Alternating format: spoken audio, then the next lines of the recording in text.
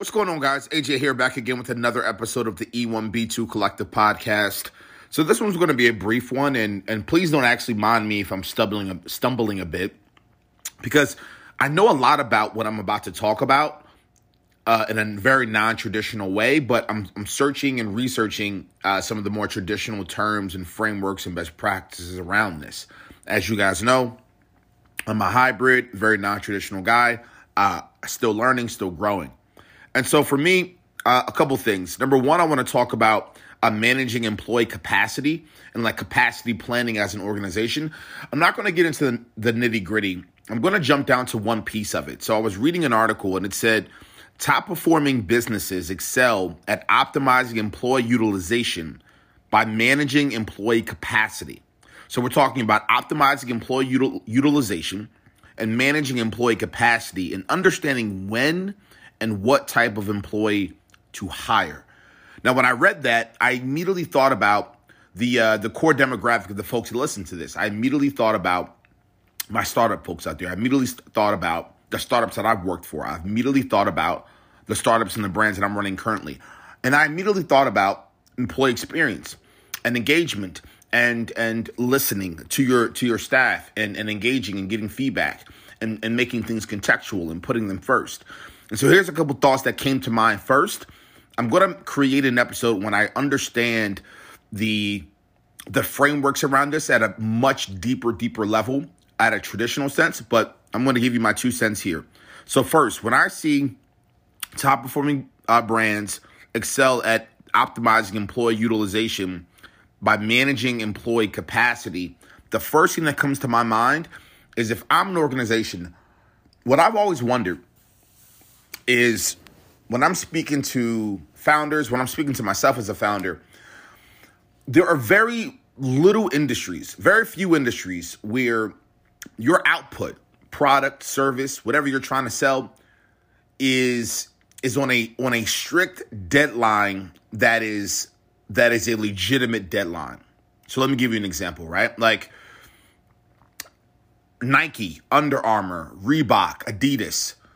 If they want to make a new shoe or make a new clothing line or whatever the case is going to be, there is no missile coming towards the earth that if they don't put out the next LeBron shoe or the next Kobe Bryant shoe or the next nice, pair of Yeezys, there is no rocket launcher. There is no, life-threatening situation that's coming to earth where if they don't put out that piece of clothing or that shoe, then everything's going to go to shit. There's nothing that's forcing those brands to do that. They are excited about getting that product out, but there's no life-threatening situation that's causing them to really push it out, aka the deadline.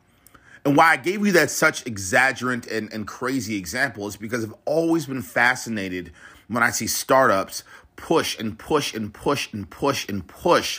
their teams to roll out products and to get things done at a higher level, even when they're backed by VC money. Right? I've never understood the exorbitant amount of pressure. Now I understand the desire. I understand the anxiety to be growing. I understand the complexity around, you want to get better, you want to do more, you want to push yourself as an organization. But I've never understood just the reason why we're pushing so hard. I remember when I was working for a company before the pandemic, and I used to bring that up all the time. I would say to the executive team, and I would say to the founder, who's making us rush? What is happening right now? Is there something government related? Is there something life-threatening? Is there something is there something that I'm missing around why we need to rush and push to such a level that we need to get this product or this service out right now, right at this exact deadline? And typically, in most scenarios, it's a lot of ego. It's a lot of ego at the founder level. It's a lot of ego at the executive level. It's a lot of ego at the manager level. It's a lot of ego around strategy. It's a lot of ego around capitalizing on the marketplace. It's a lot of ego. It's a capitalistic point of view and mindset, which I have no problem with. But where this comes into play when I'm thinking about optimizing employee utilization and managing employee capacity, I'm not seeing, and I read this article pretty thoroughly, and I believe what they're saying as far as the data, because again, I haven't done too much research traditionally on this topic. But when I combined the, optimizing employee utilization and managing employee capacity connected to employee experience, connected to all of the, all of the pressure that I'm seeing startups put on themselves for no real apparent reason outside of they just want to push themselves to be better and have more of a capitalist mindset and take over the marketplace, again, which is not an issue. They're not thinking about, and when I say they're, I'm talking about the startups, they're not thinking about going to the employees first before they set the strategy, before they set the goals, before they actually say, here is what we want to build. Here is what we want to do. Here are our goals over the next week, 2 weeks, 3 weeks, quarter, month, year. They're not going to their employees and saying, look, for you guys right now, for the team that we have right now that we care so much about, what's our utilization here? What are your capacities right now? In your personal opinion, since you are on the ground floor, since you may be talking to consumers more than we're talking to consumers, you may be looking at the marketplace better than we're looking at the marketplace. You may have data that we do not have. Also, the way I see this combining is a lot of employees, as you guys know, they have lives as well.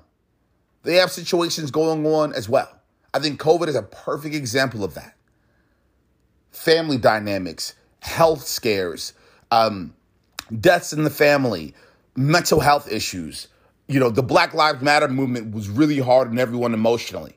That also drains and pulls your capacity. That also limits your utilization. So just because you have 40 hours in a week does not mean you have 40 sharp mental hours of effort and execution. So I guess what I'm saying here, but again, and I'm not even getting into the really structured and traditional frameworks of optimizing employee utilization and managing employee capacity. I'm just more talking about the employee experience and the internal communication side of it. Before you put together your plan, before you get into what the utilization rate's going to be in the billable hours and the possible hours and the capacity and all these things, have a conversation with your team. Have a conversation with your employees and say, look, here are our goals when it comes to capacity and goals and utilization and all these things. And because at the end of the day, as an organization, if you go to set the goals of we want to hold 17, events this year, and we want to roll out 8 new products this year, and we want to manage 15 new clients this year, and we want to do X, Y, and Z. That's our goal.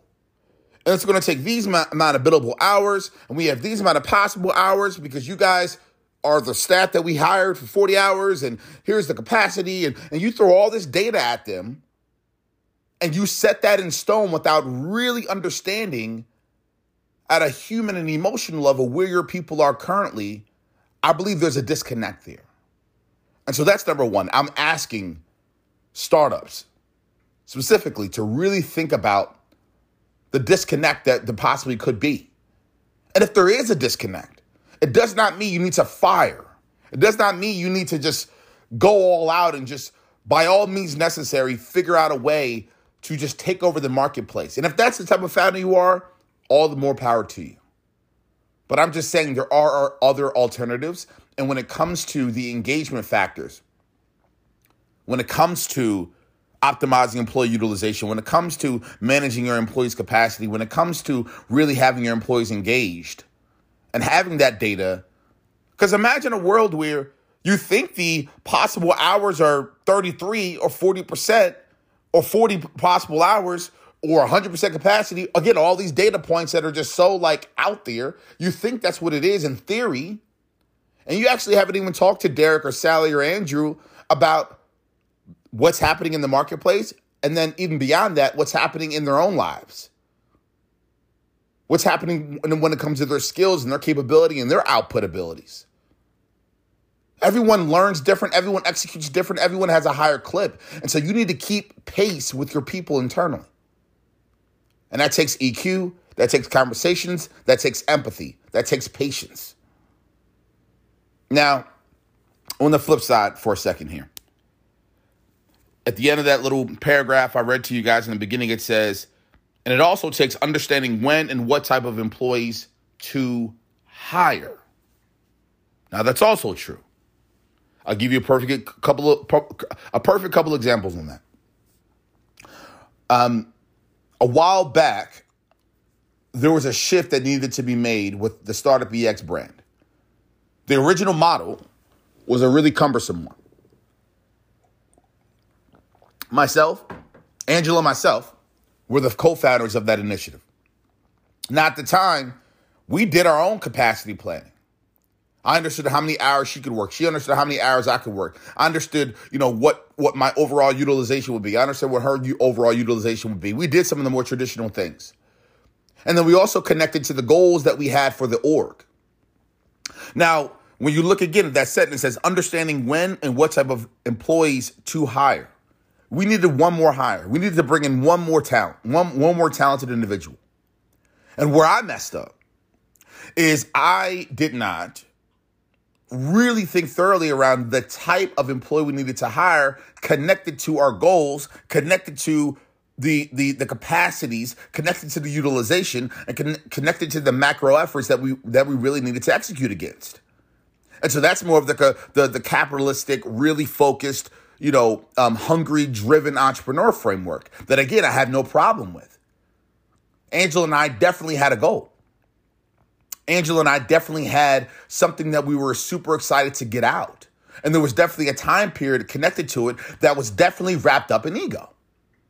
And for me, where I do resonate with this statement here, and again, there's different ways to look at it. The employee experience, EQ, empathy side of things, that's one way.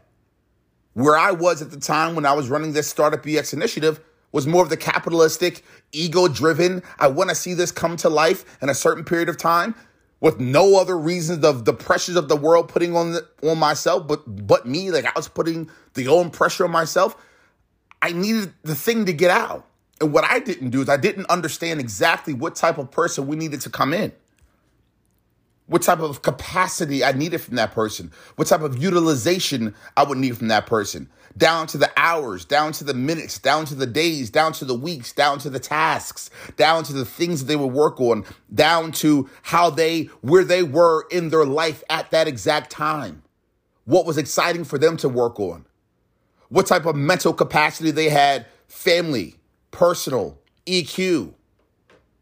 These are deep conversations and things that are so important. It's exactly why I'm putting out the Beyond Resume Initiative. It's exactly why I'm putting out the Beyond Brand Initiative. It's because those things combine and work well with each other. Because they touch on what we need right now from utilization, managing employee capacity, what we need from a capacity standpoint, understanding what type of employee we need to hire. And then the Beyond Resume is the exact opposite. Where an employee can tell you, hey, here's my utilization right now in an optimal world, in a perfect world. Here's my possible billable hours right now in a perfect world. Here's the type of employee I am operationally right now in a perfect world. And so, I don't know. These are a few thoughts. And I ranted a bit, but I think if you guys pick through this, you'll find a lot of value. There's a lot to think about when it comes to this, and I'm glad I stumbled upon this blog here because these frameworks and this way of thinking is super vital that I don't think enough founders are thinking about on both sides of the coin. So, just a few thoughts. Thanks a lot.